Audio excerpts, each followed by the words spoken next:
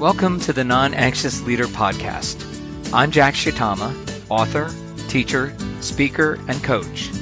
I focus on your spiritual, emotional, and physical well-being to help you be the best leader possible. Each episode explores research and practical tips so you can be a non-anxious presence personally and professionally. And now, here's the show.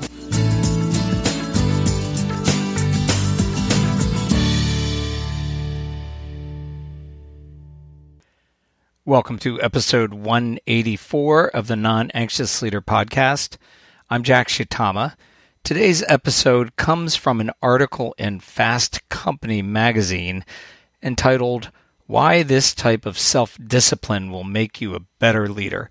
And anytime I come across an article about becoming a better leader, I at least want to skim it over. And when I looked at this one, I wasn't looking for family systems material, but it became clear to me that this was all about taking responsibility for self. The term the article uses is accountability, but accountability is the same thing as taking responsibility, whether it's for self or a situation. According to the author, Jody Michael, personal accountability is essential for mental fitness, and I would say that self-differentiation is not possible without it. And accountability is more than just being reliable. Of course, that's a part of it, but according to the article, quote, you are accountable for not only your behavior, actions, and outcomes, but also for your thoughts and your moods, end quote. This is an important distinction because oftentimes our reactivity is coming from a place that we don't even control. It comes automatically, and we tend to think we have no control over it, but that's not true. When we are able to self-regulate and stop and think, then we have an opportunity to keep those automatic thoughts, feelings, moods from coming out, and that's an important part of taking responsibility for self. According to Michael, personal accountability, taking responsibility for self, means stopping unhealthy automatic patterns of thoughts and behaviors, and she lists 4. The first is blaming others. Blaming others is definitely not taking responsibility for self. It's the opposite. The second is defending yourself. When we get defensive, we are trying to justify our own behavior. And while this is different than blaming others, it still is a way of avoiding responsibility. Likewise, rationalizing and making excuses is another way of avoiding responsibility. And finally, as the author notes, procrastination is a way of avoiding responsibility. So if these are the ways that we avoid responsibility, how can we actually take responsibility for self? The author offers 3 strategies. The first strategy for taking responsibility for self is to stop your stories. There are 3 signs that the story you're telling yourself is unhealthy. That is, that you're trying to avoid taking responsibility for self. The first is that it is about something that created difficulty for you. This by itself doesn't mean that it is an unhealthy story. But a difficulty, by definition, is a challenge, and a challenge becomes a problem if we are unable to deal with it in a healthy way. The second sign that the story you're telling yourself is unhealthy is that the difficulty was caused by someone else or some circumstance or event. Again, this by itself does not mean it's an unhealthy story, but it is an opportunity to avoid taking responsibility if the difficulty was caused by someone else or some circumstance or event.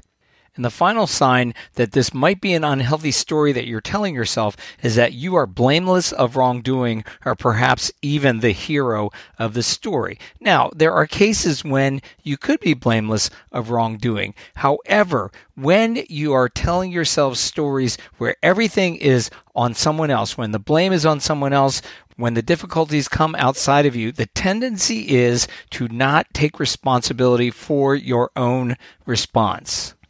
Furthermore, When these stories, according to the author, come from feelings of pain, anger, disappointment, frustration, or hurt, then you are more likely to avoid accountability. A self-differentiated leader will look at these situations as an opportunity for growth. By working through those feelings of hurt or anger or disappointment, by figuring out what happened and how we can respond in healthy ways, we actually gain more capacity, more flexibility, more ability to work through difficult situations, and we end up better off instead of blaming others or circumstances. When you catch yourself telling one of these stories, whether out loud or in your head, stop. Ask yourself, am I taking responsibility for my response in this situation? If not, choose personal accountability. The second strategy that the author recommends to increase personal accountability, to get better at taking responsibility for self, is to own your stuff. Life is hard and people suffer terrible things, but some people suffer those things and are miserable even for the rest of their lives. They never recover, while as others will learn from those difficult situations and will grow. Michael writes, quote, "It's easy to identify the people who are stuck in a helpless, hopeless mindset. Nothing ever works out. They are quick to tell you all about how someone else, or bad luck, or the unfair system is causing their troubles. They are resigned, apathetic, depressed, and you probably avoid them. They drain your energy." End quote. This is the epitome of someone who is not taking responsibility for self. And oftentimes, it's easier to see this in someone else than it is to see it in ourselves. Because if you are like most of us, you take responsibility for certain aspects of your own life, but perhaps not others. As Edwin Friedman says, nobody gets the problem they can handle. If they could handle it, it wouldn't be a problem. Michael writes, quote, "With personal accountability, you will not see yourself as a victim. Sure, you may acknowledge difficult circumstances and that you feel confused or anxious or unsure of how to proceed at times. But when you find yourself in those situations, what you do next is to quickly determine what you have control over and what you don't. Even if there is absolutely nothing you can do about the circumstances, you recognize that you always have a choice and control over your thoughts and moods. So that's where you place your attention." End quote.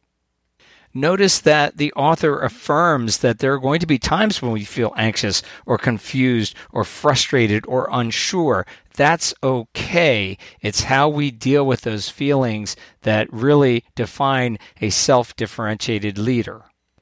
Non-anxious leaders provide hope to others not because they have a Pollyannish outlook on life, but because they know they always have a choice in how they respond and they own that choice. This sense of agency is not only powerful, it's contagious.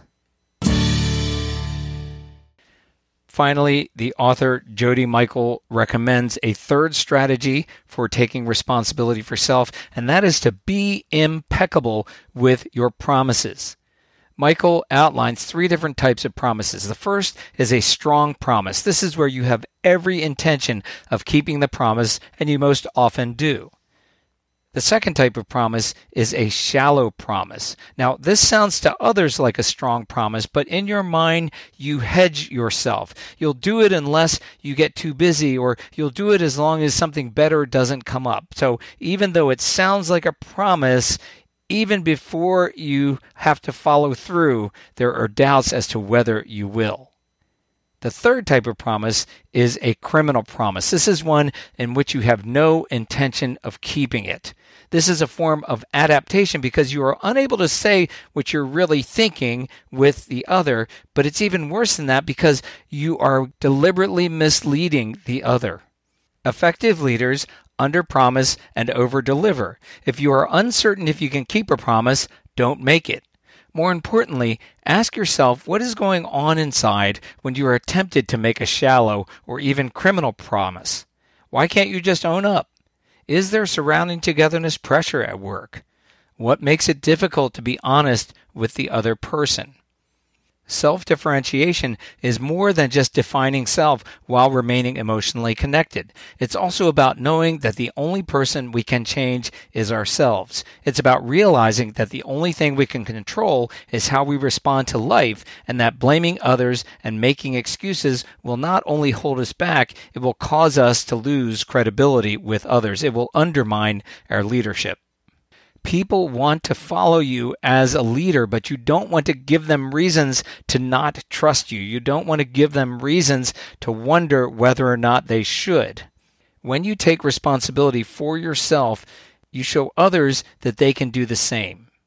This is both life-giving and energizing, and it's what non-anxious leaders do. That's it for episode 184. You can connect with me at thenonanxiousleader.com, and you can contact me by emailing me at jack@christian-leaders.com. Until next time, thanks and goodbye. Thank you for listening. If you found this episode helpful, there are 2 things you can do to help others find this podcast. First, tap the subscribe button on your podcast app, and second, leave a review. I appreciate your help. Finally, you can find more resources as well as subscribe to my blog at thenonanxiousleader.com. Now, go be yourself.